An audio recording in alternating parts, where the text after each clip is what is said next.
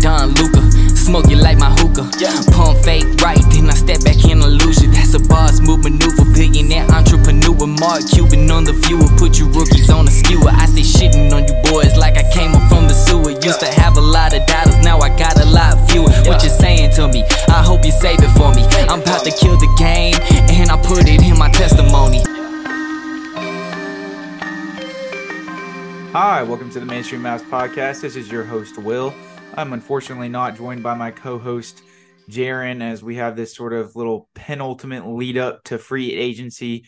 He was not able to be in attendance. He's on a trip for the 4th of July, so we wish him the best, but unfortunately, he's missing a great time period. Christmas in the NBA. The Mavericks have a lot on their slate today.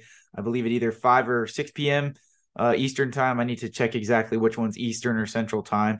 But free agency starts. Deals can be verbally agreed to, of course. It is the moratorium, so they can't actually have any physical contracts signed for however many days, but people can verbally agree to deals, and the Mavericks have been in an assortment of rumors the last few days, as you guys already, of course, know, sort of spearheaded, I guess, with the DeAndre Ayton rumor a couple days ago. And then, of course, the fact that Kyrie Irving is now considering taking meetings with other teams, most notably, as Chris Haynes reported of TNT, Kyrie Irving is apparently going to meet with the Phoenix Suns to at the start of free agency or somewhere around that time period. Of course, they do not have any cap space to sign him, but if they could, really pull through with some of the more insane cap gymnastics that we've seen in, recent history, that would probably have to involve some sort of, DeAndre Ayton sign and trade, that could always be applicable. And there's obviously been, an assortment of other rumors that we're going to get into today, but not just will we spin the rumor mill, we're also going to be covering literally almost any scenario the Mavericks could get into. Obviously last podcast, we got a little bit more in depth into specific guys that the Mavericks have been specifically rumored to target, and we'll still do that today, but this time we're going to really go over a whole overarching free agency big board, talk about all scenarios the Mavericks could, sort of sift through here, whether it's a guy, they could potentially only get with like the biannual exception, maybe just taking a flyer on a wing, up to, the potential DeAndre Ayton mega trade for Kyrie Irving or whatever you want to call it. So we'll be getting all into that today, of course. But before we do that, on this glorious June 30th day, to which the Mavericks' ultimate demise could be met here in a few hours, here's an ad from our sponsor, Spotify for Podcasters. All right, guys. So getting into it here, I got SpoTrack all pulled up. So we're just going to sift through essentially almost any free agent targets that are even on the market. We'll probably gloss over a lot of names that, I deem not applicable or, would be too expensive or just not realistic for the Mavericks. But we'll at least mention everyone, give them our due diligence, and, kind of look at different options for the Mavericks and how much we'd like them. We're kind of just going to go down the list here. But of course, before we get into everything, I do want to kind of just keep up with a little housekeeping stuff, some stuff that's kind of came around as far as Mavericks news goes throughout the last couple of days. First off, and I didn't even mention this in the intros, chief malpractice by myself, I apologize, but per Mark Stein, as reported really kind of like last night, but even more prominently today, Dwight Powell is indeed expected to re-sign in Dallas. Now, a figure of that amount was not dished out, so we don't know if it's the veteran minimum, the biannual exception, if the Mavericks are able to retain that, or some other figure. I believe the Mavericks do indeed have Powell's bird rights, so that'll be interesting to see what that kind of ends up coming out to. Obviously, Dwight Powell has been a storied Maverick since 2014, a great servant of the community here in Dallas, a great role model, veteran locker room leader. There's a lot of inconsistencies with his actual basketball game that I think definitely, sort of sway fans the wrong way when you start, considering Dwight Powell and yet another contract that he may receive in Dallas. But my personal thoughts on the situation are that I honestly think for a veteran minimum, given the role Dwight, subsequently would play, it wouldn't really be a bad idea. for him to re-sign in Dallas. Now, that being said, there have been reports, specifically from ESPN's Tim McMahon, along with just a few other sort of estimates as to how the season may end up turning out for the Mavericks from guys that are, fairly plugged in. I believe the tickets, Bob Stern, he tweeted something around the effect that he would not be surprised if the Mavericks had Powell as their starting center next year and he was getting 24 to 30 minutes a game. Things like that are definitely what concerned me, right? And, I get that the rebuilding process, and I don't even know if I really want to call it that. It was a retool for sure. That word just kind of slipped out of my mouth, given the constant NBA jargon that I take in on a daily basis. But just given that, I do think that for the Mavericks to delegate Dwight as the starting center in another year, he's going to turn 32 in July. I just think it would be chief malpractice from, a front office perspective to do that when you pushed all your chips in at the Kyrie Irving trade. I understand that, a full retool to contention isn't necessarily wildly unrealistic, but is something that is very hard to pull off, expecting the Mavericks to be able to be, true contenders after this offseason. It's not, just as simple as a snap or, clap your fingers. Clap your fingers. I don't even know why I said that. Clap your hands together and, boom, the team looks really good on paper. They've addressed all their issues. There's still a lot of other variables at play, and the Mavericks have to have a ton of depth if they do wish to, even be in the category of a contender, to be able to survive injuries, unaccounted variables that could happen throughout the season, guys not playing up to the level that we expect them, fit not going the right way. So there are a lot of added layers there in terms of, achieving the path of true contention. But I do think that that's something that the Mavericks have to shoot for at the very least. I don't think that it's something that they can, necessarily put by the wayside and be like, okay, we're kind of just retooling, getting a little bit younger, kind of doing what Memphis has done the last few years, where we're going to, accrue a few assets to build up, a potential package for a star player in a couple years. And then, really hit the nail on the head when we're able to cash in some of these younger role players and, then have that, holistically complete roster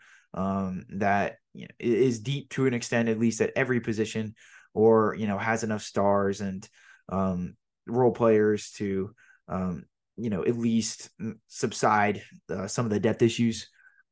But obviously, I just don't know if that is a path that they have the luxury to choose. They essentially gave up all their future draft assets that they can trade in the future at that Kyrie Irving trade. And I mean, they didn't have much to begin with, given the Kristaps Porzingis swap and, how stringent the Stepien rule is with their ability to not be able to trade picks in back-to-back years and stuff like that. But I mean, essentially all they have is that 2027 first round pick. And then I believe at some time over the course of the next season, or I guess July 1st, they'll be able to trade like a 2023 second, if I don't stand corrected. And then the next year, probably the 2031 first. But I mean, we're talking about picks that are, way into the future, first round picks that, yes, are coveted. They're not meaningless, but you definitely have to find the right team to, be willing to, play the waiting game for that long. A team that is, deep within the rebuilding stages, has a play that they're willing to consolidate over to the Mavericks. And that, always isn't an applicable scenario. But, barring just that, I do think that they have a sort of championship window to cash in here with Luka Doncic.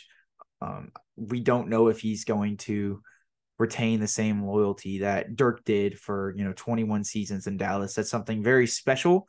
And that's something that cannot be expected in the modern day NBA, just because Luka loves and enjoys Dallas. He constantly, raves on his social medias about some of the things he gets to do here. He enjoys the city. He, is hashtag MFFL per se. He said that in a lot of his Instagram posts and things of that nature. But even that is just not convincing enough in the modern NBA, given the volatility of how stars can, flip on a dime, especially with, years after years of turmoil and, not making the, round that you want to in the playoffs or not getting far enough. I mean, we're seeing that sort of domino effect trickle down with Dame Lillard now, where, he's sort of maybe not in the middle of his prime, but he's at the sort of midish end of his prime, in that kind of sweet spot, where he's probably got a couple really good more years before we start to see his game wane off a little bit.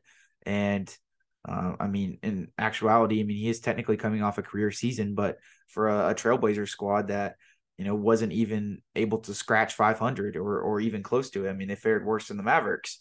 So we obviously don't want that's, our situation with our star player to get to that point where has discontent with the front office for, choosing to go younger, for instance, because they want to select a Scoot Henderson at number 3 instead of looking to trade that pick, despite Dame's overt loyalty to the Trailblazers. And I'm not saying that Luka, should just be penciled in to leave, or that he's, a surefire candidate to be out of Dallas because of, the franchise not going in the specific direction he wants here in a couple of years, or him not feeling like he has enough help.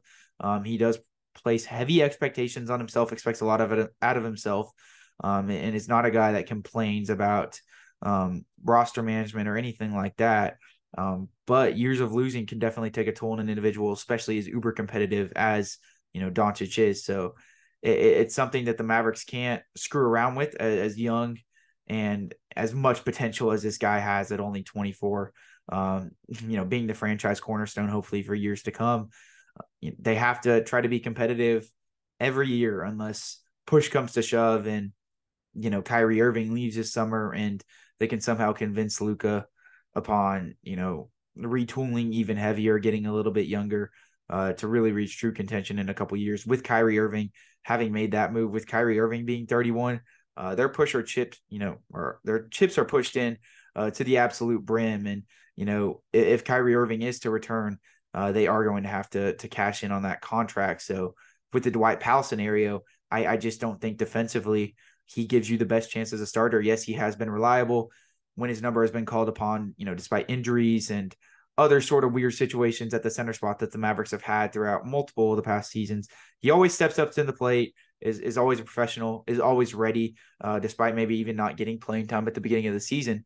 But in a season like this, I just don't think, especially given the data that we can look back at with that 2022 playoff series and how Powell is a spot starter, really only playing maybe 20-ish minutes a game against the Warriors, subsequently was just played off the floor by Kevon Looney, was almost an albatross for the Mavericks defense at times with his lack of rim protection, the fact that he was getting out rebounded. I mean, yes, Powell is a good offensive rebounder, but for whatever reason, he just doesn't positionally project to be the best rebounder on the court, even though he does have good size, good upper and lower body strength, as well as good positioning.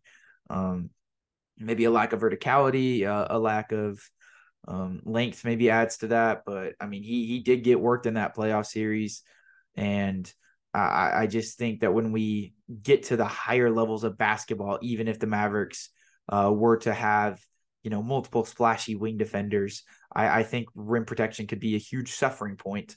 And obviously the rebounding and rim protection was probably one of the bigger points needing to be addressed at the trade deadline last year, and the Mavericks chose not to. They chose to kind of punt and see what they could do this summer, which is fine. But they have to cash in at this point, and all signs kind of point towards Dwight being the starting center. I don't know necessarily how I feel about that. If the Mavericks do end up making the Richaun Holmes trade official, and Derek Lively, Richaun Holmes, and Dwight Powell is the center rotation. Depending on how Powell or Holmes fare, I think the Mavericks can definitely get by in the regular season if they have the right surrounding wing defenders. They're able to really cash in on this MLE with some guys that we'll talk here about momentarily. Maybe even swing another trade with that 27 first round pick. There could be a lot of potential for this team, even if they do keep their current center rotation. But as far as contending goes, I do think that just given the rim pressure that a lot of these, true contenders have, non one-dimensional wings that can attack off a closeout, whenever they want, essentially, as well as, most of them when you look at, some of the best teams in the West, always having a spearhead sort of wing scorer or, point of attack ball handler that can get to the rim ad nauseum. I just do think that rim protection is just too quintessential to a team's being, to be something that is, a sore point of sorts. And I do think Derek Lively can come in and mend the issues. I don't think that he's ready to be the full-fledged starter for the whole year. I would hope that he could prove me wrong, but I mean, he is a rookie, and, there are some intricacies of his game that he still has to get down. I think Dwight Powell can help him with a lot of that stuff and be a great locker room mentor, get him good at some of the intangibles, some of the effort things that, could really be beneficial to Lively's game. And I honestly would love Dwight Powell back on a minimum contract, or even like the biannual exception, something less than $5 million per year. I think he can still be serviceable. He's been a cog in the community as well as on the court, but starting, I just can't get behind. I'm sorry for anybody in the Dwight Powell fan club out there. I love him as a player, as a guy, but if he's starting for the Mavericks next season, then they can still definitely be a playoff team. I just earnestly don't see the pathway to even being considered a contender unless the other moves they make around the margins are just so good. Like if they were bolstering, say, the wing defense of the Raptors, and they just simply didn't have a tried and true rim protector, but they still got, a little splash of rim protection with Lively off the bench. That's a little bit different of a story, but I don't know if they're going to be able to build up a full array of wings and, point of attack defenders as well to be able to do that just in one off season. So there are some guys that we'll talk about that could, definitely be solutions to the rim protection situation. Will the Mavericks still consider that? I don't know. Mark Stein said that the Mavericks, of course, could resurface with a DeAndre Ayton, trade. So we're just going to have to kind of see how things culminate over the next 24 hours. If those talks end up, being discussed further after Phoenix initially shut them down, after the Mavericks' unwillingness to include JaVale McGee in a potential trade for DeAndre Ayton that would have featured JaVale McGee, Tim Hardaway Jr., and Rashawn Holmes for DeAndre Ayton.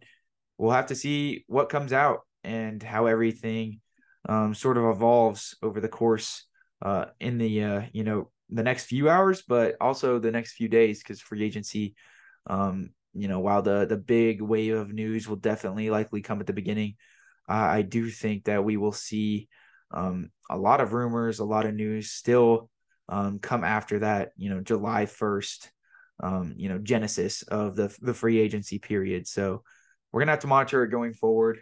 But this Dwight Powell situation is something to be concerned about as a Mavs fan, in my opinion, and especially from my perspective. And to also kind of pitch back to yesterday, the Mavericks almost had, it appears, another center on their hands after Mark Stein has now reported that there seems to be a sort of comfortability with the current center rotation.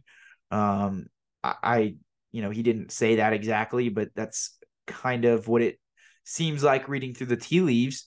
But Andre Drummond, who ironically was actually on Theo Penson's podcast, Title League podcast, almost whiffed on that one for a second a couple weeks ago, and they were talking between themselves, about how Dallas was, and Theo was gassing up Dallas to Andre, and Andre Drummond apparently is poised, at least in his mind, to want to become a Dallas Maverick. Now, it doesn't seem like that's going to be able to come into fruition, because I don't think Andre Drummond wanted to sign for the minimum. So yesterday, he shockingly exercised his player option to make around $3 million this next season, with the Bulls. Now, they can still definitely trade him, but, the pathway to doing that is probably one where the Mavericks would have to add more salary, to the deal, as well as Chicago, from both sides to make that work.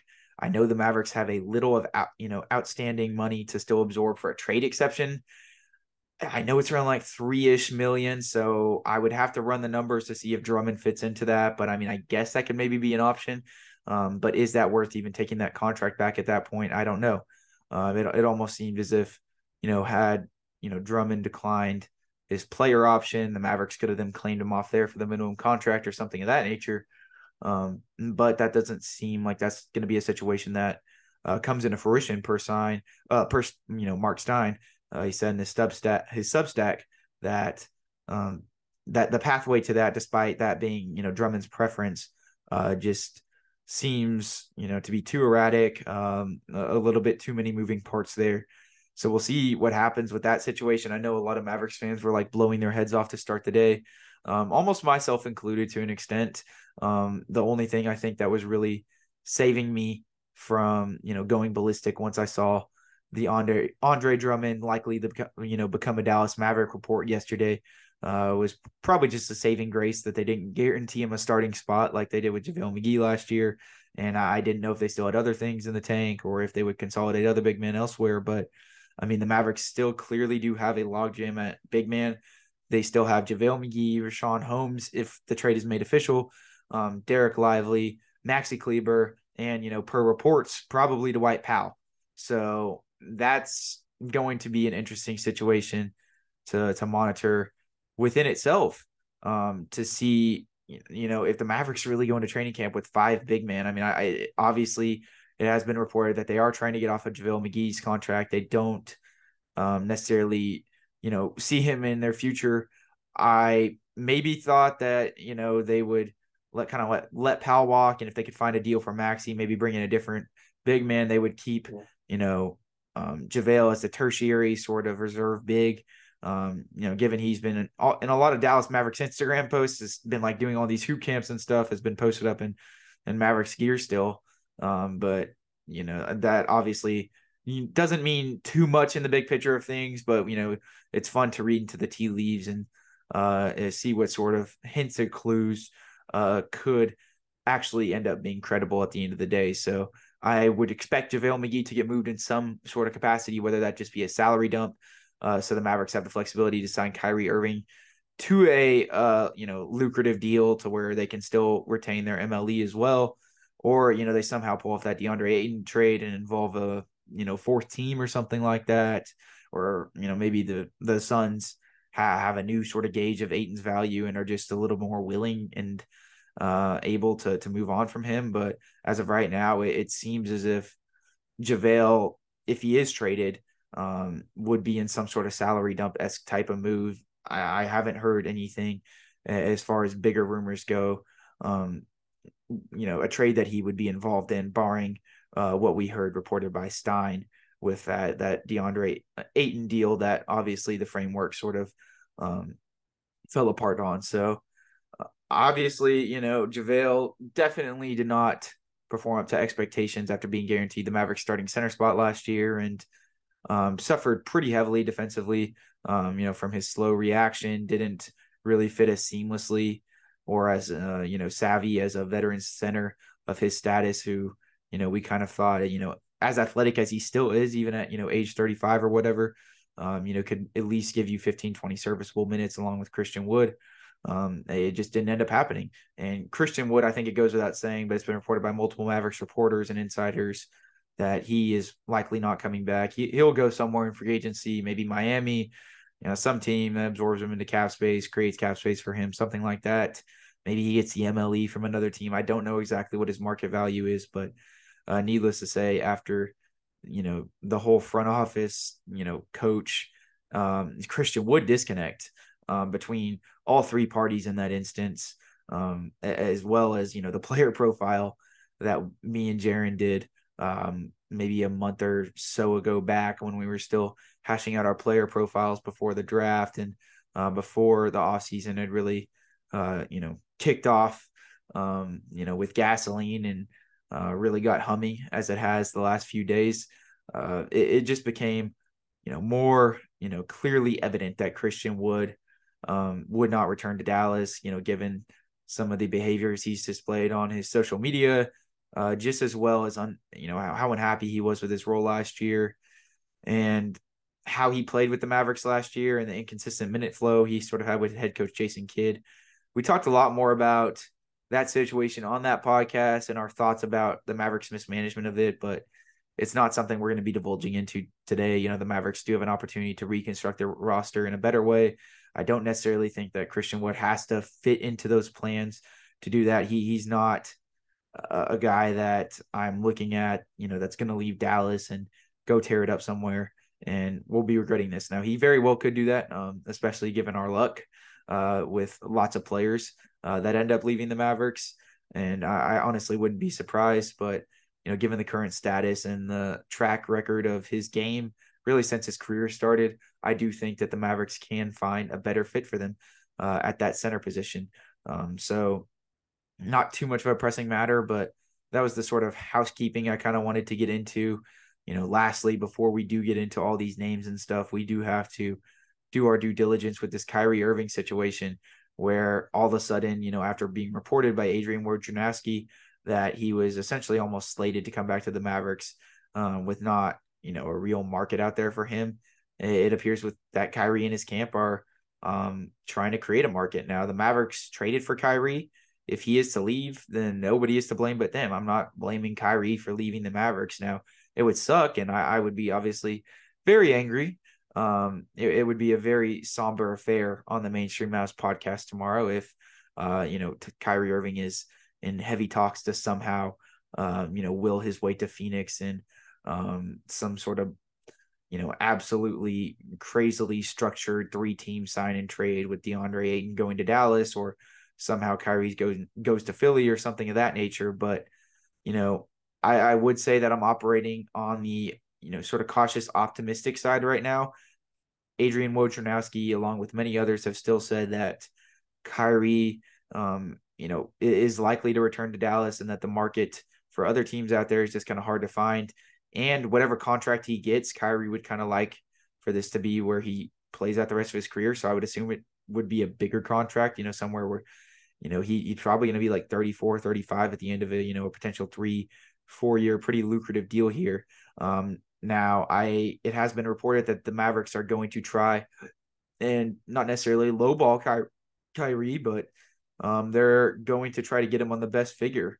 Not trying to potentially pay him max money if the market doesn't necessarily command that, because there are not a lot of free agent suitors as of right now that have the cap space to sign correctly, to sign, Kyrie Irving outright, especially the Phoenix Suns, the only, real potential suitor that has had, or that is getting a meeting with Kyrie as far as we know. Now, there have been like things tossed out, mainly just kind of fanfare in terms of maybe Kyrie getting trade in a sign and trade, going to Philly or Miami, but I'm not reading too much into those because there's not really too many credence to any of those rumors. But the whole Phoenix Suns situation is crazy, and they'd obviously have to send back DeAndre Ayton and something like that. And I don't know necessarily if the Suns even have the wherewithal to, pull that off after trading for Bradley Beal, having almost, depending on how Ayton's playing, potentially 4 All-Stars on a roster.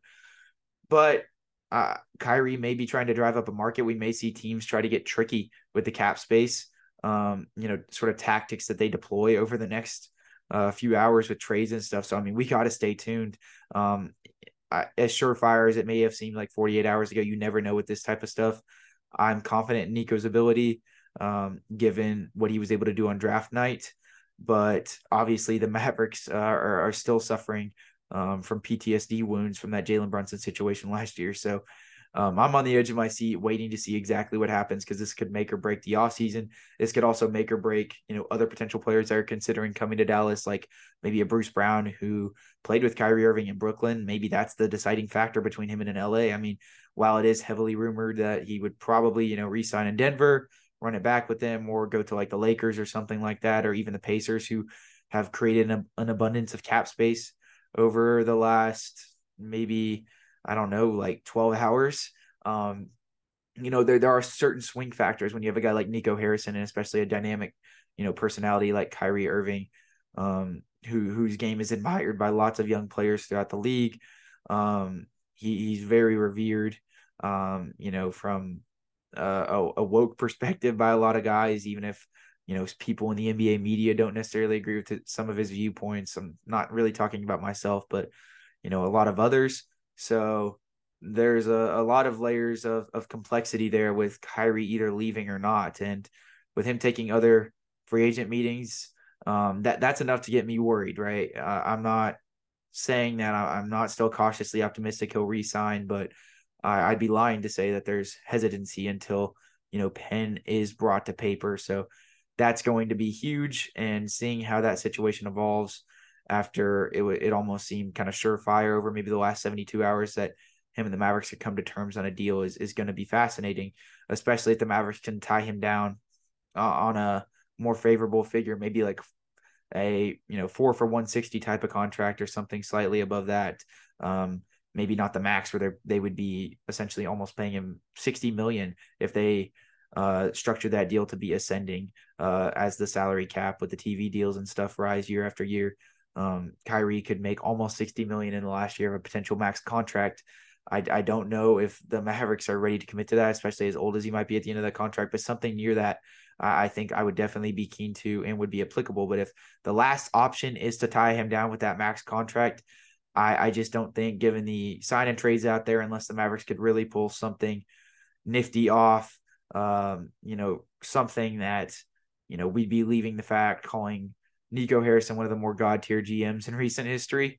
I just don't think the Mavericks can play with their food too heavily. Yes, try and wheel and deal, negotiate a little bit, but the second that there's any inclination that Kyrie does have a market from other teams, the Mavericks can offer him the most money. They need to swoop in, tell him, why the culture in Dallas can be something where he could play out the rest of his career, where he, whatever he wants to do off the court can be a sort of separate entity from basketball.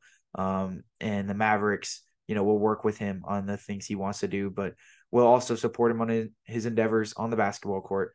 That's going to be an interesting sort of dynamic that they have to balance. And like I said, it will be a very fascinating development, but it is essential that they get Kyrie Irving this offseason. So at this point, with all the rumors coming out, as cautiously optimistic as I am, and as much as most of the signs point towards Kyrie re-signing in Dallas, they traded for him, and if he is to leave, he's not to blame. And I just am definitely on the edge of my seat in anticipation to see how this ends up going. But without further ado, after an extremely long sort of housekeeping segment of the podcast, let's go ahead and get into these guys, all the free agents the Mavericks could look into to adding. We'll also talk about DeAndre Ayton a little bit probably at the end of the podcast, given we just did one on him, but those rumors have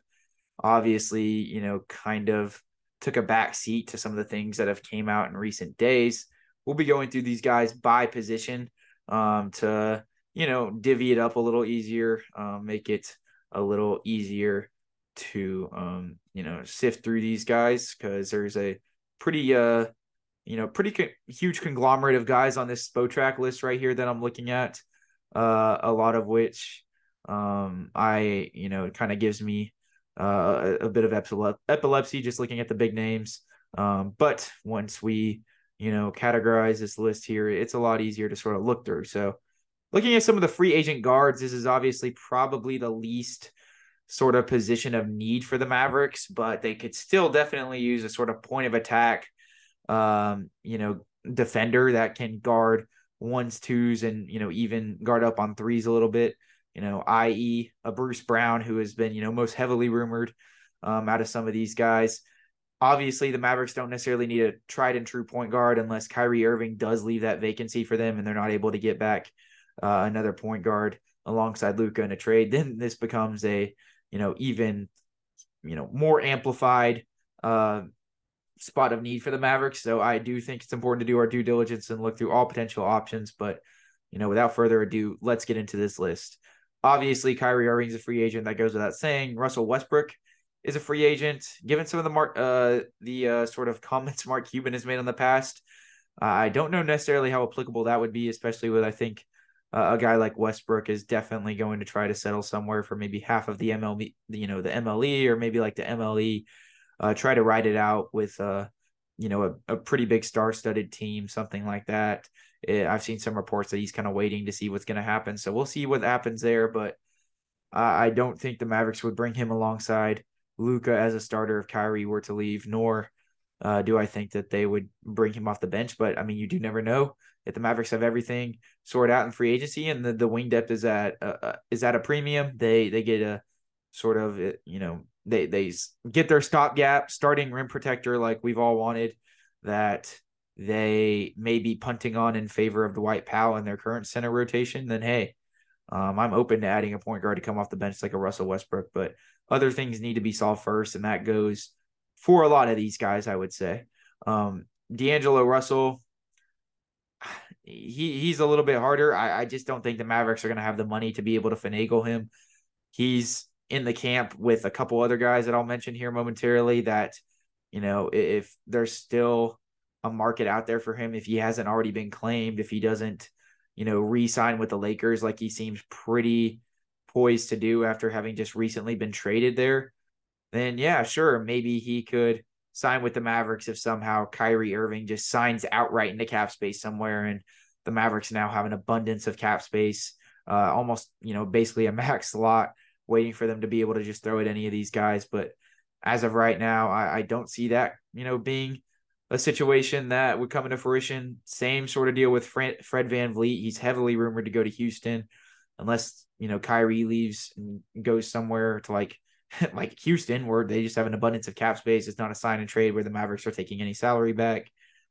I just don't see that. Or even if it is a sign and trade, I know that the whole like 50% rule in terms of, the team sending out the salary or taking it back in. I'm a little bit confused as to the exact intricacies of that.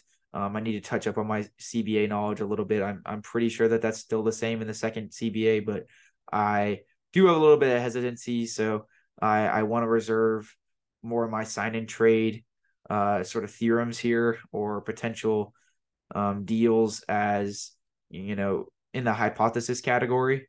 I'm not here to, give you an exact deal that I made up in the trade machine, via sign and trade that is for sure going to work. More so just talking about names and stuff, because it can be very convoluted this time of year, with how hard some of those sign and trades are to pull off and stuff. But, conversely, it also is the easiest part of the year to pull off a sign and trade. So there is that as well. Eric Gordon is, one of the, he is 34.5, but he's still a very serviceable point of attack defender that can guard up a little bit when he's sort of asked to. Will be a kind of, strict sort of 3-and-D dude that can handle the ball a little bit. I think he'd probably come off for the bench, for the Mavericks. I could see him. I could see the Mavericks after Eric Gordon declined his player option of almost $19 million. I could see the Mavericks making a play for him. Maybe he wants to secure a longer term deal with a little bit less money, given his age. That is a situation I could see. I was surprised when he declined his player option yesterday with the Clippers. So we'll see how that turns out. I haven't seen any rumors about him in Dallas, but definitely at least a name to monitor. Speaking of player options, we forgot to mention it specifically in the podcast because I did kind of feel like it was a foregone conclusion. But Reggie Bullock did indeed end up picking up his or the Mavericks ended up picking up rather Reggie Bullock's team option. I think it's just a smarter play to, be able to involve him at a $10 million salary figure for trades and what have you. I just think he is a little too good, even despite, some of the negatives that I harped on heavily with him last season, to be a guy that gets stretched waived, and unless it's, really the only sort of applicable avenue for the Mavericks to go to create space to sign Kyrie after the fact. I think they could do so. They could easily stretch waive JaVale McGee if it really came to that. So I'm not too pressed on the Reggie Bullock front. He could still definitely be on the move via trade or something of that nature if the Mavericks were to get a favorable scenario. But no surprises there, in my opinion. If they did end up waiving that option and having a little bit more cap space, that would have been interesting. But I don't know how easy it would have been also to have found a surefire wing replacement with that remaining cap around $10 million. Just not a lot of guys sort of in that range. And look, I mean, I'm not even saying Reggie should be a starter next year, and I would hope that the Mavericks can address that wing position throughout the next month or so to where he doesn't become a starter next year. But I still think that they can consolidate him elsewhere in a trade and get a little bit more value whether it's getting a pick, maybe a second round pick, or, even, just getting, taking back maybe a negative asset for him that they want to take a flyer on, something like that. I just think there's more useful ways. So glad they did that. But continuing with the list, Karis LeVert from Cleveland. I mean, shot in the dark at the Mavericks address all their problems.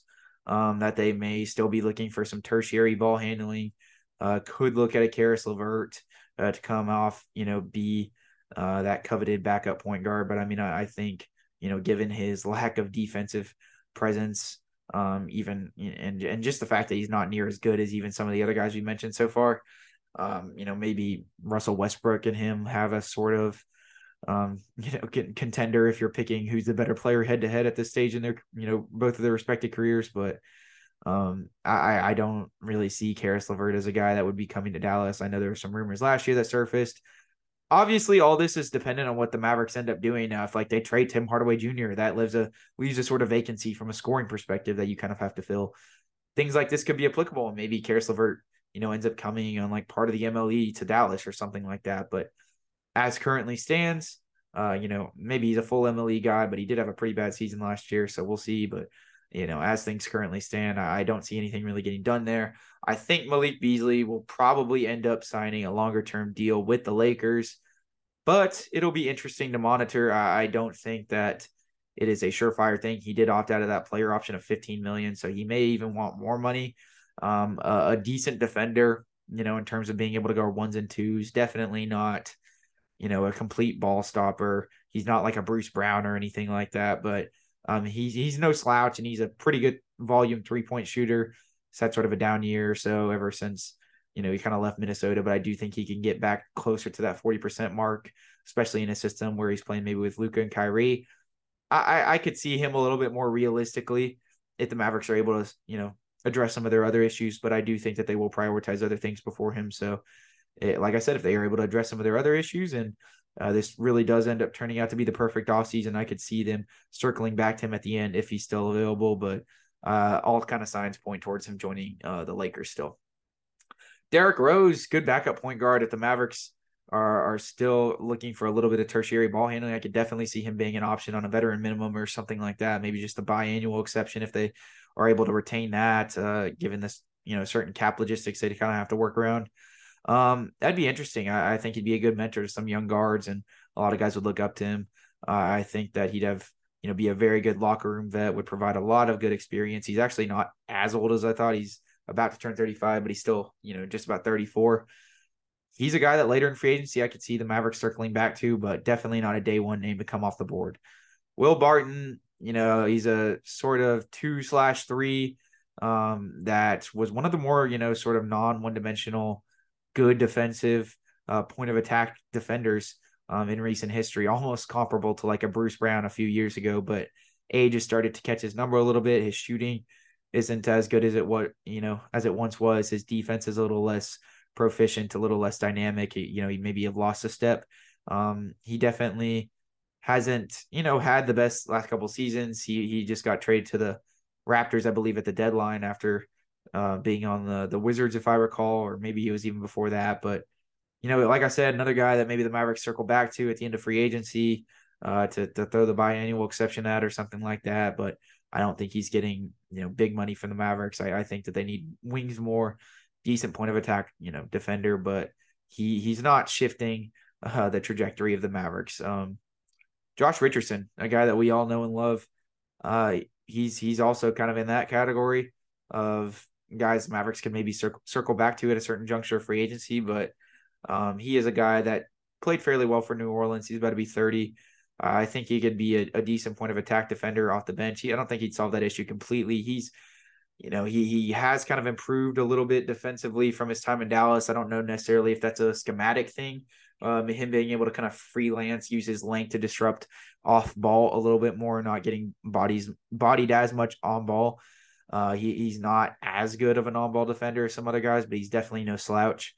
He'd be interesting, especially as his 3-point numbers have been a little bit more consistent since his time here. But, anytime you're bringing guys back, there's also another sort of, added layer of complexity there. But this is a new regime. So, guys like him, or a Seth Curry, who's about to turn 33. I could definitely see the Mavericks making a play for if somehow they're able to pull off, those higher positions of needs like a wing or a rim protector.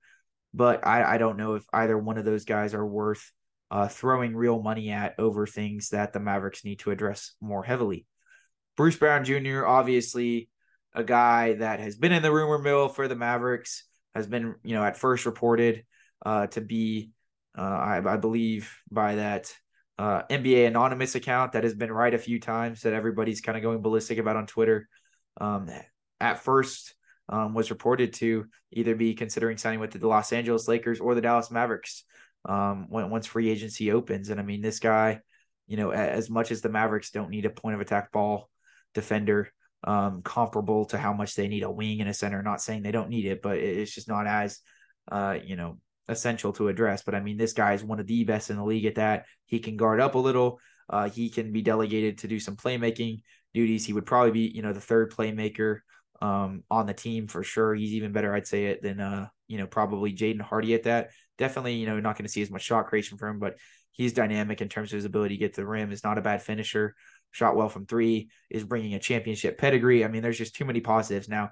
With some of the spaces being opened up, especially by Indiana, it's seeming less and less likely like Brown would consider the Mavericks. Given that he only made the taxpayer MLE last year, and this was a career season. He's about to turn 27 here soon. He's only 26 right now.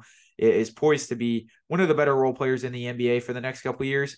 I think he might be trying to cash in on a bigger deal, but I would love for him to come. I mean, I would definitely not be opposed by any stretch of the imagination. That would be one of the more hype free agent signings, in my opinion, especially if the Mavericks are able to get another wing or two, like a Torian Prince or somebody like that.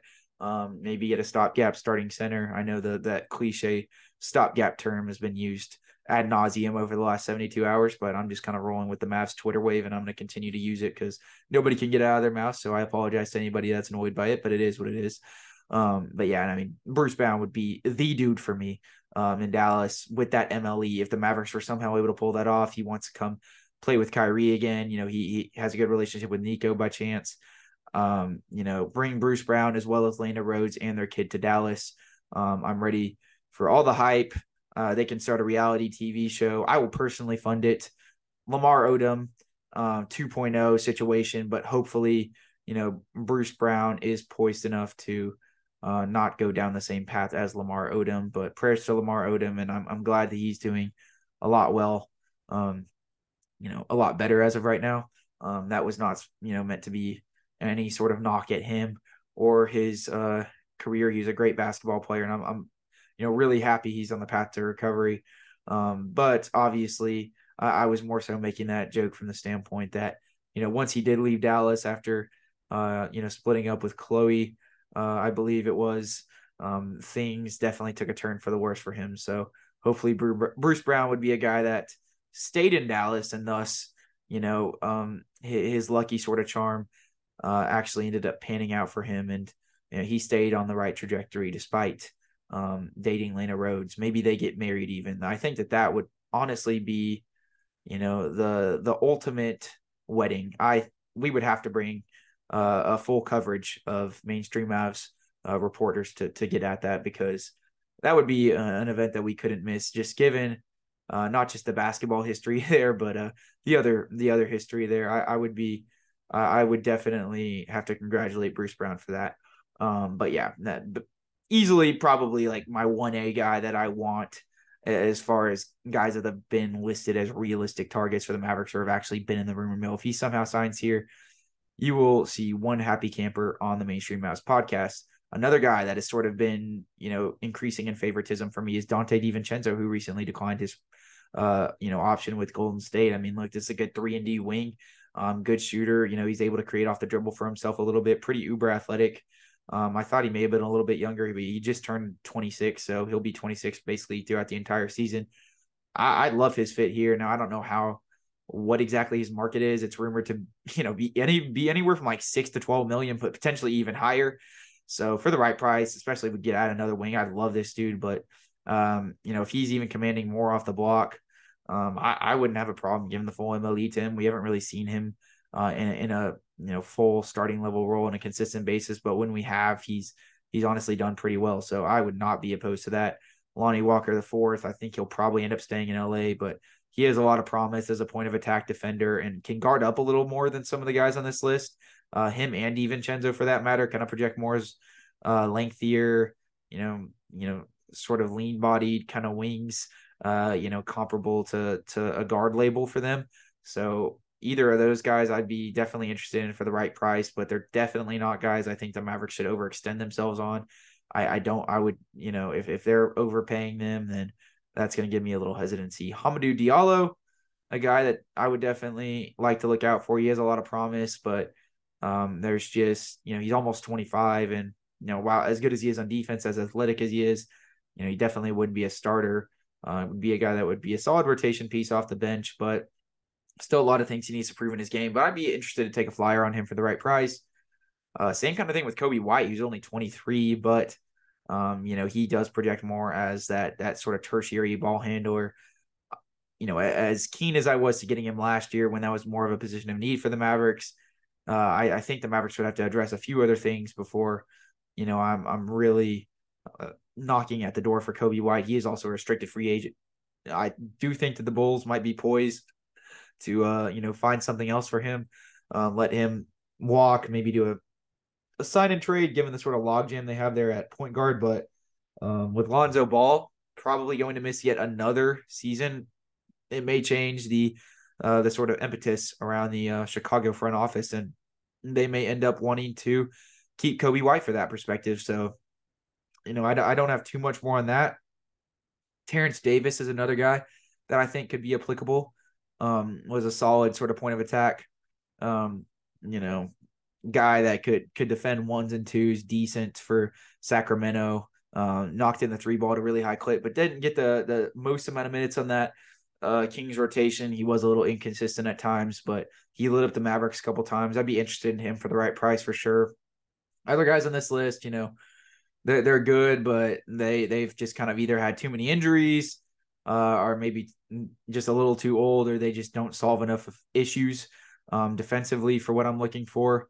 Romeo Langford's a bigger guy. I'd be interested definitely taking a flyer on, but I'm not handing him a huge bag or anything like that. But I mean, other guys, like just a lot of veterans that have either been injury riddled or kind of provide just a different toolbox, or or more kind of filler guys at the end of the roster. Kendrick Nunn, I just don't know if he provides enough defensively to really be under the roof of consideration for the Mavericks, unless it's like August and they're filling out the back half of their roster. Corey Joseph, Ish Smith, even though he did get a ring, shout out to Ish Smith. George Hill.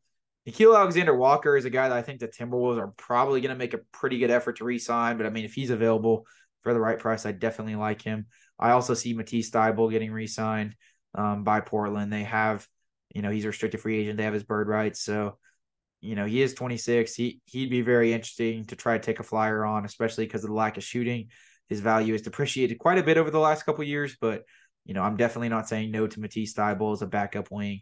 As splashy of a defensive prospect he is, if his offensive game could even evolve even somewhat, I mean, that's a pretty good player that you're looking at there.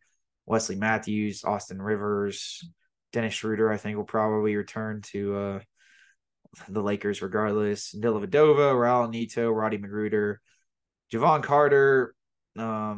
That's a guy that I'd maybe look at. Dennis Smith Jr. is another free agent. He's only 25. Him and Javon Carter, two sort of more defensive-minded guys that I think are definitely worth taking into consideration for sure. When you're filling out the back half of the roster, especially if there still is a little bit of positional need for a point guard there, maybe Mike Miles Jr. or Jordan Walker don't fare how you want them to in summer league. I could see that being applicable. Damian Lee, surprisingly, is almost 31. I did not think he came into the league that early, but that is interesting. Troy Brown Jr. A lot of like wings, Aaron Holiday, Josh Okogie, a lot of guys that sort of have that one-dimensionality aspect to their game, but would definitely be interesting to add, to see if they can develop at all, especially like a Troy Brown Jr. is only almost 24. He's still, barely 23.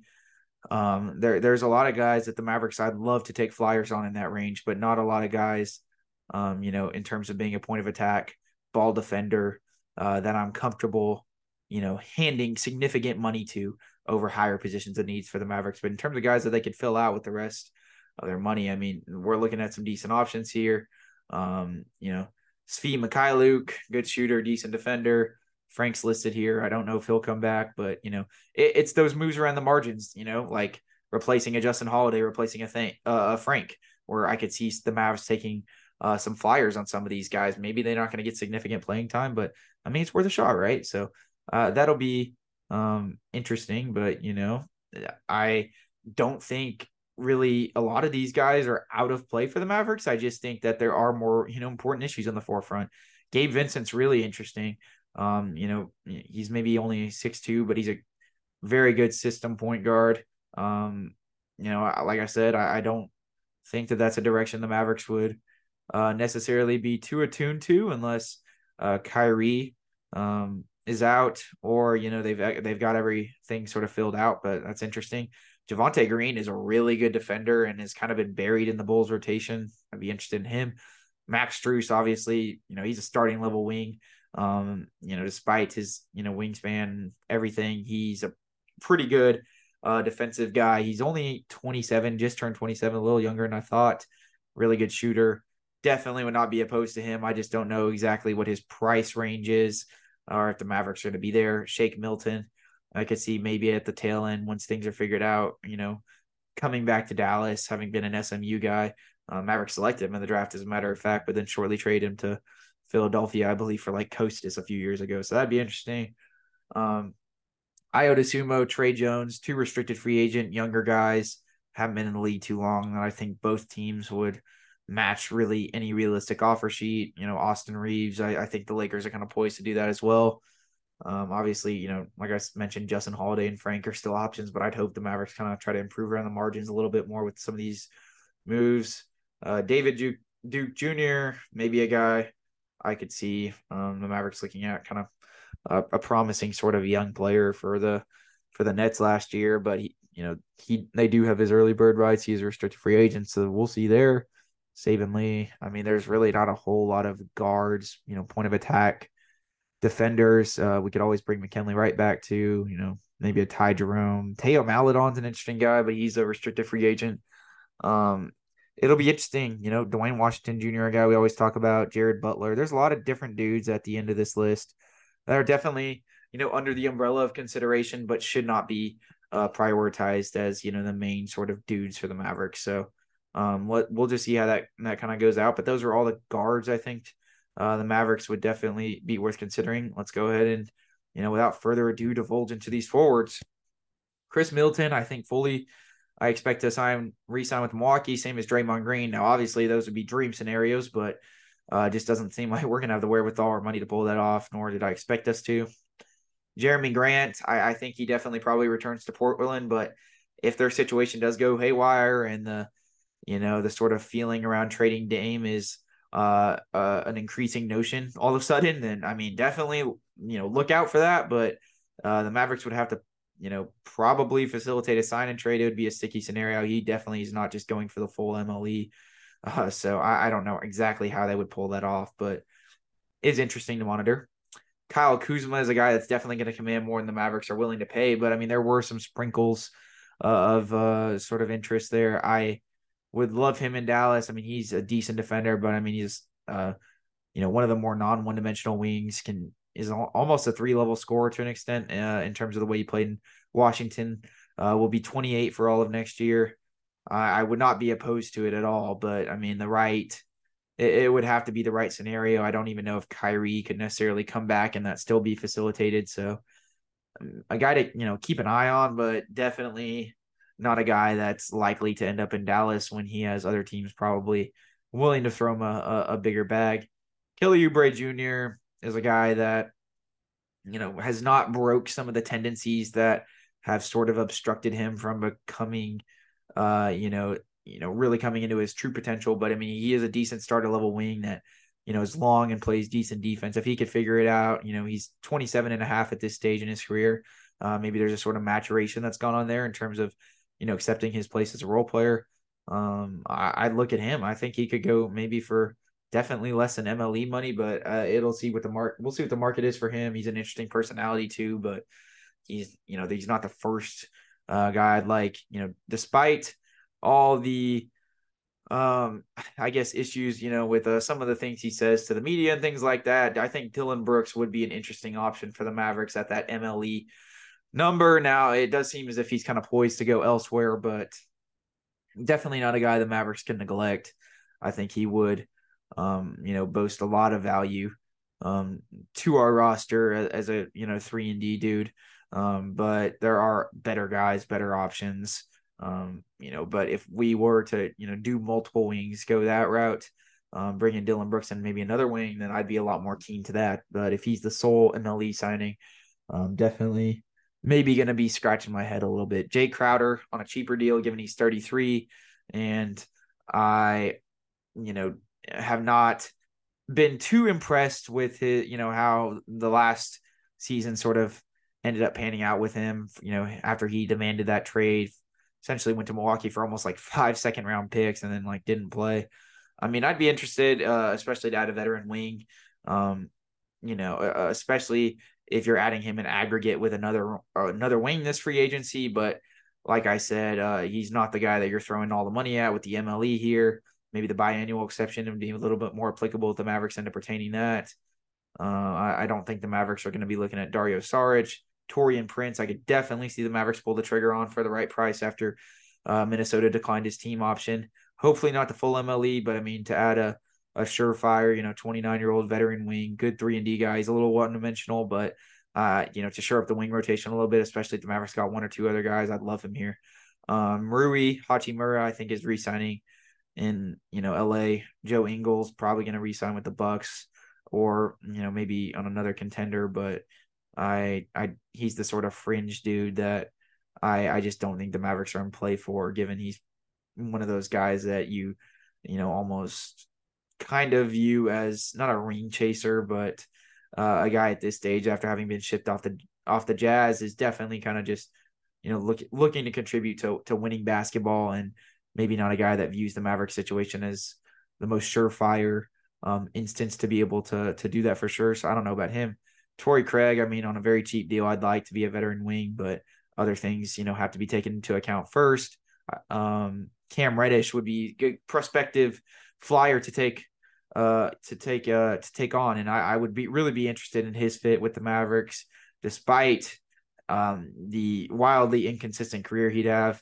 It'd be funny to see how the Mavericks would ultimately, at that point, end up getting the number 10th pick that they ended up trading to Atlanta to move up to get Luka in exchange for Trae Young in the subsequent following year of 2019 that ended up becoming Cam Reddish. He's very dynamic in terms of his ability to get to the rim, is a very skilled player. It's just the consistency with him and, putting in consistent defensive effort. So I would like to monitor that, but like I said, not the leader in the clubhouse in terms of guys that you're handing the full MLE money to over a guy like a Bruce Brown, for instance, right? Jeff Green, I mean, I think he's probably poised to return to the Nuggets just given his age and the fact that they just won a championship. But look, I mean, if he's willing to come here, I think his championship experience would be invaluable. I still think he has a lot of juice to his game. He's a good defensive player, really good cutter, pretty good shooter, could add a lot to this team off the bench for the right price. But I don't know if he'd be willing to come here. I don't even know if I want to talk about Miles Bridges. He is a restricted free agent, but I mean, I haven't even really heard much on the front of exactly what his market is or anything like that, if he even is going to be playing next year. So, I mean, if we see more details about the investigation with him and his legal troubles coming to fruition, then I mean, sure. But until then, I'm definitely putting him on standby, and he's not going to be under the umbrella of consideration for me, at least.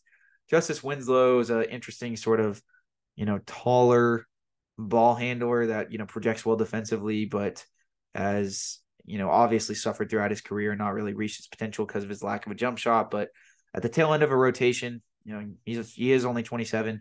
Why not take a shot on him?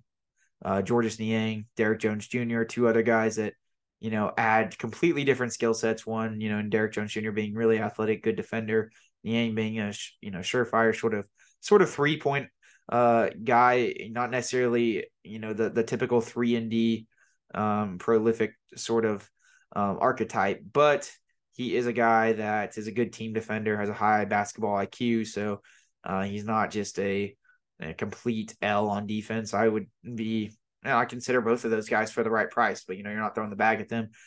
PJ Washington will be a restricted free agent. I would love him. I mean, I think that he could solve a ton of issues for the Mavericks. He's only almost 25. He'd be great to add to the young core. I just don't think that they're going to have the money to get him, especially with Charlotte's ability to match whatever offer sheet's there. Kevin Knox, I'm just not really too high on. He hasn't really showed much promise to me in his 5 seasons in the league, but I mean, sure, if he gets a training camp invite or they take a flyer on him after free agency's there. I mean, obviously Grant Williams would be a great guy with the MLE, but I'm seeing a growing sort of sense that he's going to return to Boston. The Mavericks were obviously in rumors with him. I would love Grant Williams in Dallas again, like PJ Washington. I think he would solve a ton of issues. He's only 24, not even going to turn 25 for about another half year. He'd be a dream fit scenario, would probably start day one, but can cover up a lot of defensive lapses, both on the wing and a little bit from not necessarily maybe a rim protection standpoint, but from his ability to guard up a little bit with his size. He'd be a dream fit, but I just don't know if he'd be if that's actually going to come into fruition as free agency gets closer and closer.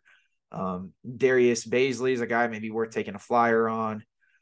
He's only 23, just turned 23. He's a lot younger than people think. I mean, he came into the league at 18? I can't remember what the situation was. I don't think he played in college though. So I mean, I'd consider him, but he's definitely not, worthy of throwing more than a few million at or something like that. JaMychal Green, really good role player, really good backup wing. Even though he's 33, I would love his fit here. In the same vein as I kind of talked about Jeff Green, he just is that sort of savvy veteran wing with really good size, can play a little small ball 5, can defend 3s and 4s really well. He's obviously going to have some switchability issues when tasked with guarding smaller guards, but he's a lot more athletic than people think. I noticed from a few games last year, so I'd love him at the back half of the rotation for the right price. But I do think the Mavericks need to prioritize, finding a guy to sign with the MLE that's worth it before they do that. Trey Lyles, I mean, this is a guy that, is a decent weak side rim protector, also a really good, sort of guy that can stretch the floor on offense. He's like 6'10", 6'11", but is fairly quick footed, is not a terrible guy in terms of being able to defend 3s and 4s. I would like him for, especially I don't think he'll command full MLE money. He kind of just sort of revitalized his career in Sacramento. I do think he's probably poised to return there on a decent deal, but I would not hate his fit whatsoever. I'd be very keen to it. In fact, not Jaden McDaniels, but Jalen McDaniels, definitely one of the guys in terms of the flyer category that I would be most keen to adding to the Mavericks. He's only 25, not as holistic and complete of a game as his brother, in terms of being, a really dynamic wing that can, that has that ability to attack off the closeout, get to the rim, and score at a moment's notice. We talk a lot about Omax or new Maverick, Olivier Maxence Prosper, who kind of has that sort of toolbox that we think one day could maybe evolve into a Jaden McDaniels from the Timberwolves. But his older brother in Jalen off the Sixers really didn't play as much for them. He was at the back half of their rotation in the playoffs, but I do think if he adds a little size, I still think he could, given he's only 25. I still think there is a little room for development there. He projects to be, a really good role player, could just be as good as his brother if he's able to tune up and, sort of fine tune some of the intricacies of his game. But, I'm not throwing the full MLE at him. He hasn't proved that much to me, especially given he's not, the most young guy on the planet, but for the right price, maybe 5-6 million, if you want to consolidate and divvy up the MLE into 2 or 3 different guys, I think I would really like him, especially if the Mavericks, lose out on like a Kyrie and, God forbid, of course, but they have to go a little bit younger, or if the Mavericks just, end up going younger, even if I don't necessarily agree with it, I would at least like them to get a few young guys to at least have promise. If that's the scenario, the direction that they pick to choose, I would at least like them to go full-fledged in that direction, sort of operate instead of, just kind of operating on the fringes of mediocrity like they kind of have. Other guys on this list, there's not too many guys that, I'd be more keen to, to adding and giving up more than, a few million or just taking a flyer on them. But I'll definitely mention a few names. O'Shea Brissett would be an interesting sort of, big that can guard down a little bit, but is also a decent rim protector, really active. Rick Carlisle liked him a lot. Trenton Watford, who recently got released, I believe today by the Blazers, or I can't remember if it was a team or a player option, but he declined it. He's a free agent after only 2 seasons, only 22. He's a promising wing, but he definitely has a lot of, work to do on both sides of the ball to an extent, but his length and his size are pretty solid. And he has shown some flashes that look pretty good. I would be interested in him. Other guys, maybe Terrence Ross if THJ leaves in some sort of trade and we need to shore up the scoring a little bit, but definitely not the first option. I know he was tossed around at the trade deadline, or not the trade deadline, but the buyout market, of course, and ended up signing with the Suns. I think he probably ends up going back there on like a minimum contract or something like that. Anthony Lamb is an interesting guy from the Warriors. That is a decent 3-and-D dude. I'd like to take a flyer on him. He's like 25. He just really hasn't. He's played well in the G League. Had some issues in terms of his college career and some allegations there. But I mean, so long as he's moved past that, I'd be interested in taking a flyer on him for the right price. But not another guy that we're throwing the bag at here. Other than that, the marketive isn't really too lucrative in terms of other wings. Like you're looking at, guys that have in the past, maybe their name has been tossed around in terms of having potential, but they haven't really panned out at the NBA level. Like Mfiondu Kabengele from the Clippers, Julian Champagny, Matt Ryan, Louis King. Just a few other names to maybe look out for, like training camp invites or something like that. But I doubt anything more than that, or maybe a minimum contract. Lastly, let's go ahead and look at the center pool. Now, this obviously isn't too extensive, too deep, and but we got to do our due diligence here in evaluating all these different dudes. Now, the Mavericks are pretty limited in terms of what they can do, especially given that they're probably not going to re-sign Christian Wood. Funny enough, Christian Wood actually is slated as the third best center in free agency per Spotrac, which is interesting. But the two guys ahead of him that I would be worth even considering for the Mavericks, or I guess three that I'd be willing to consider, probably going to be Mason Plumlee, Brook Lopez, and Jakob Poeltl. With Lopez and Plumlee, and I did not even know Mason Plumlee was this old. He's been in the league for 10 years and is 33. He's a really good, sort of switchable 5, is still pretty uber athletic. Kind of what Dwight Powell would be defensively if he had length and he had the ability to flip his hips. Has that sort of body style, is a good rebounder. Doesn't really give you too much else, but would be a really good stopgap, measure starter. But I think the Clippers seem sort of poised to bring him back. So there have been rumors of Ivica Zubac being on the trade market. That's a guy to definitely monitor in terms of the Mavericks. Want to bring in a bigger bodied center. Now he doesn't necessarily solve all the rim protection woes, but he is a bigger body. He's not a terrible rim protector, especially if you're able to play lively 20 minutes a game and you still get the output, the offensive and rebounding output of a Zubac, and you're able to sort of rotate his minutes to where he's not getting played off the floor all too often. I'd be really interested in him trade-wise because the Clippers have a lot of different options, especially with this James Harden thing potentially coming into fruition to where they may have to consolidate salary elsewhere. So he's definitely a name to keep an eye on. I've heard some stuff about Valanciunas as well from the Pelicans. So those bigger-bodied centers that, are daunting, when somebody's trying to score downhill on them, but maybe necessarily don't have the most insane verticality and athleticism, even though they're huge and have good length. If the Mavericks got a guy like that who's that good offensively and rebounding wise, may have to play some drop coverage and not getting the most switchable, not the best rim protector, but definitely not too much of a slouch. Definitely, I think Zubac is a little better than Valanciunas, but both of those guys definitely keep on the monitoring market if the Mavericks are to still look for a center. But as Mark Stein reported, they may not be. So we'll see. Brook Lopez, this is a guy that was almost a defensive player of the year candidate last year. I'm hesitant to give him the full MLE because he is 35, and I just don't know how much more years he's willing to play. But if it's 3 years or under, you got to consider it, man, because Milwaukee does have his bird rights. I think that they would probably like to bring him back for sure. But if you could snag him at a decent figure, especially anything under the MLE, you got to take that and use him as the veteran center to bridge the gap till Derek Lively's ready. I just don't think the Mavericks will be in play for him. Another guy that I think will probably re-sign with Toronto, especially given they traded for him, is Jakob Poeltl.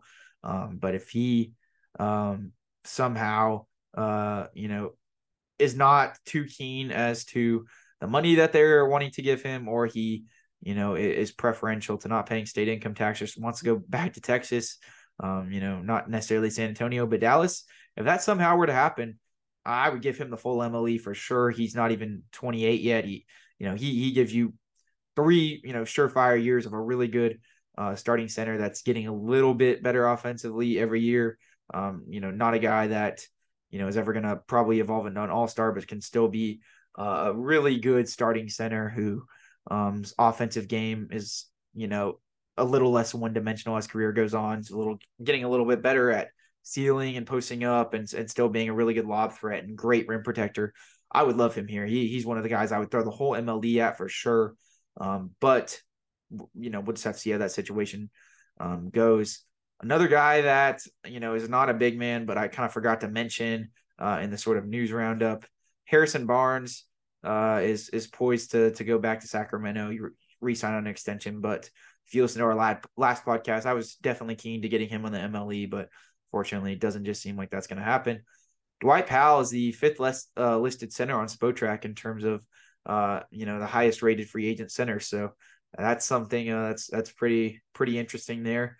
I'm not mad about him coming back, but there are some younger centers on here I definitely think are worth taking a flyer on, but the Mavericks can't go into camp with too many centers. So it's all going to be dependent on if they end up giving, maybe Maxey up in a trade. They somehow let Dwight Powell walk, or some other events sort of transpire here, because these guys just may not be as realistic as some of those wings and point of attack defenders, even though the Mavericks still sorely do need a rim protector or just some more rim protection to shore up the rotation. Paul Reed is a guy that showed a lot of promise for the 76ers last year. I would really be interested in him as a guy who can also kind of guard down. He's not necessarily a tried and true big man, but he is kind of, fairly similar to Maxey, but he's only 24, a little bit maybe more athletic at this stage in his career than Maxey is as currently stands, after that hamstring tear and, getting older and stuff like that. I would really take a hard eye at him. He is a restricted free agent. I think Philadelphia is definitely poised to try to retain him on a smaller deal.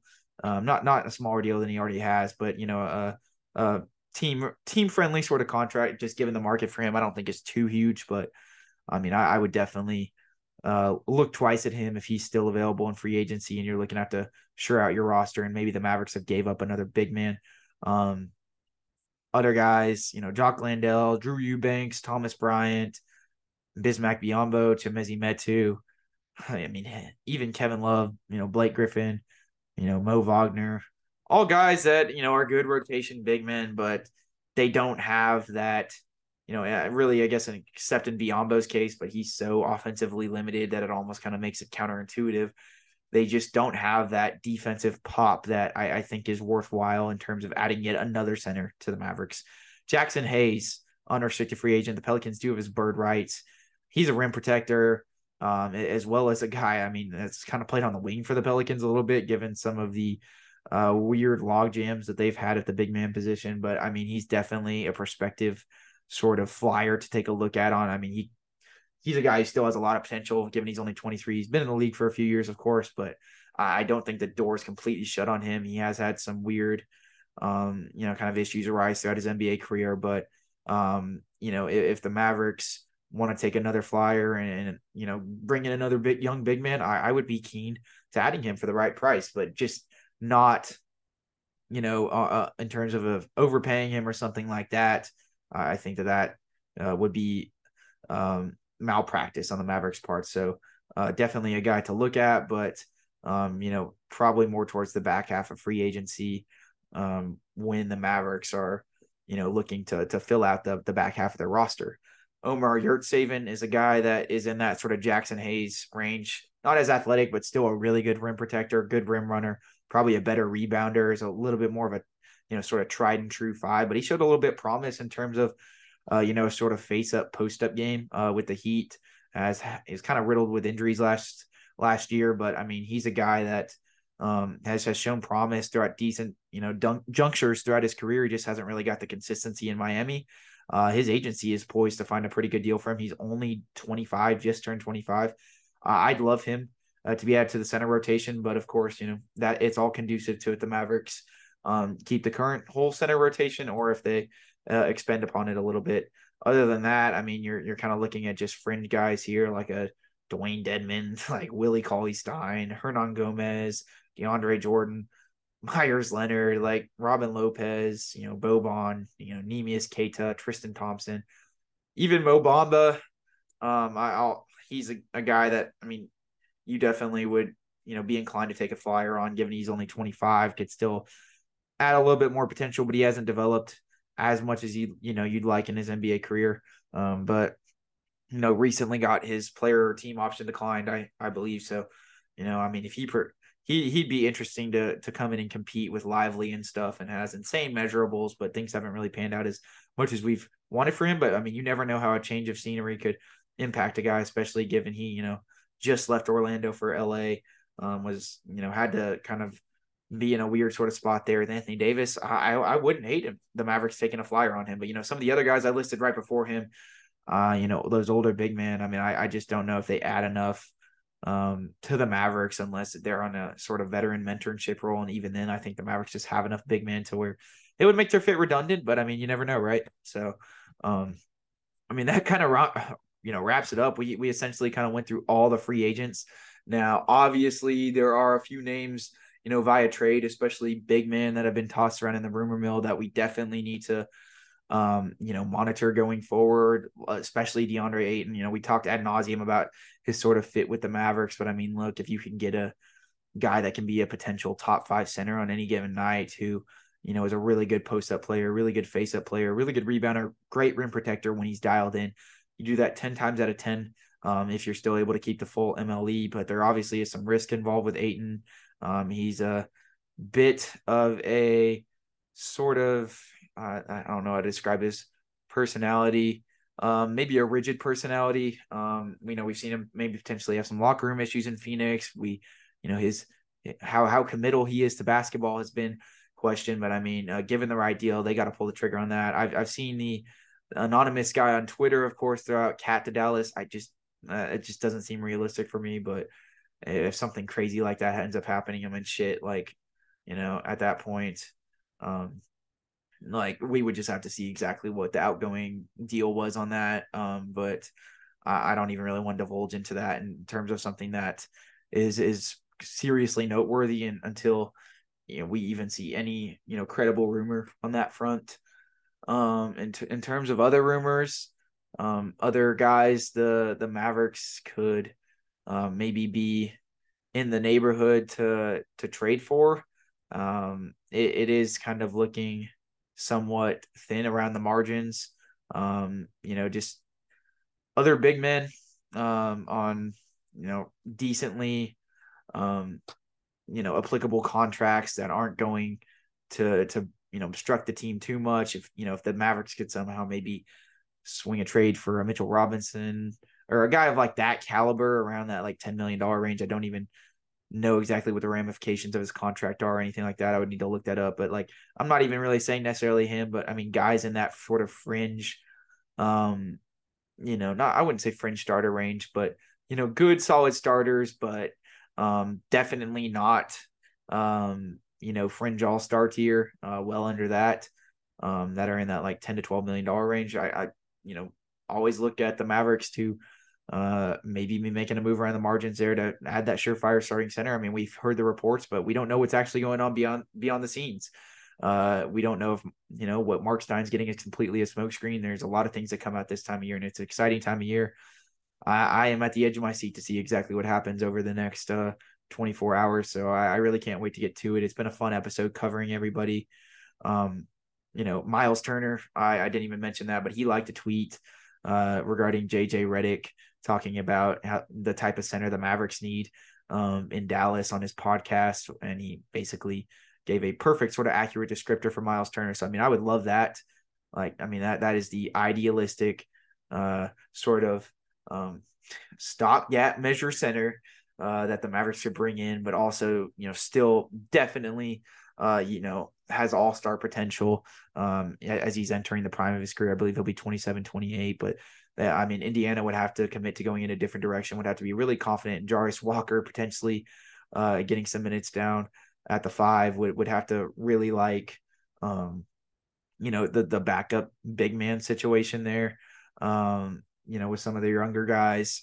If they really are looking at more of a sort of retool, I mean, maybe it's under consideration. I know Miles Turner would probably love to be in Dallas, and I would love it just as much as him.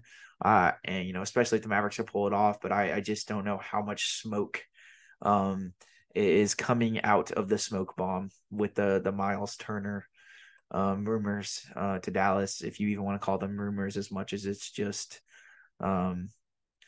out there on the internet, the fact that he liked that tweet. But I mean, if they could somehow pull that off, and that's just all going on beyond the scenes, and Indiana's willing to trade him, do a sign and trade, take back the White Pal, and maybe shore up some other areas of their roster instead, and just don't value the rim protection like that. I mean, that is a dream scenario, but we can only see what happens. We're only so limited in what we can actually hope and pray to happen. So let's just see what happens going forward. I hope the Mavericks don't screw this up, but revisionist history would tell us that they will, even though they did have a really good draft. I mean, let's hope. I'm going to give Nico the benefit of the doubt that he can, forward the momentum here and have a good free agency and trade period. And I mean, we'll be back almost every night, really until news stops coming out. There's no doubt about that, but definitely weary in the leading hours coming up to it. That history could repeat itself in this Kyrie Irving situation when, given what happened with Jalen Brunson last year. So I'm pretty nervous. Let's just see what happens. I don't really got anything else for you guys, and we need to all be praying in a circle outside the AAC on a big Mavericks towel, doing some sort of ritualistic endeavor to better our chances at this offseason going well, as I've seen kind of tossed around on Twitter. That's all we can do, guys. But this has been Will with the Mainstream Mavs podcast. Free agency is in T-minus 2 hours and 18 minutes, and I've never wanted to honestly kind of just ball up in a corner and just hibernate until it's over. Than I sort of do right now. But I mean, man, there's only so much we can do, like I keep saying. So I will stop repeating myself and go ahead and end the podcast here. It's been a fun one, and I'm very anxious to see what's going to happen. But of course, everything will have to play itself out. Make sure to follow us on Twitter at Mainstream214 to get updates on all our podcasts, all our thoughts surrounding moves as they happen. We'll be posting, I'll be up on my phone all day with all this free agency stuff coming out. Believe that. Make sure to, obviously, if you're watching on YouTube, like, comment, and subscribe on the video. It would mean a lot to us. And also, you can find us on YouTube at Mainstream House Podcast. I don't even know how I forgot to mention that. Comment down below what you think the Mavericks are going to do day one of free agency. Will they re-sign Kyrie Irving? Will they not? All that good stuff. If you are listening on Spotify or Apple Podcasts or any other podcast platform, make sure to give us a 5-star rating, turn on those post notifications, give us a good review. We would really appreciate it if you guys are loyal listeners of the podcast and do want to give us that sort of time of day. If not, we even accept constructive feedback. We are not limited in our self-improvement. We want to take whatever tidbits and advice you guys have. So if you want to critique us and you don't even enjoy us and you just want to shed a dim light upon us and slander us on the internet, then hey, that's your prerogative. If it's even somewhat constructive, then I'll probably at least take a look at it and respond to you and in a sort of proclamation to get better. So that's what we do around here. We are not limited to anybody's opinions on the Mainstream Mass podcast. We love interacting with you guys. Please interact with us more on Twitter as we try to grow our Twitter back up after it got hacked. It's been a tough sort of scenario since then, but it's been a fun build up, and we've been getting out a lot of podcasts leading up to this. So the anticipation's been there for months on end since the season ended. Now we're just gonna have to see how it goes.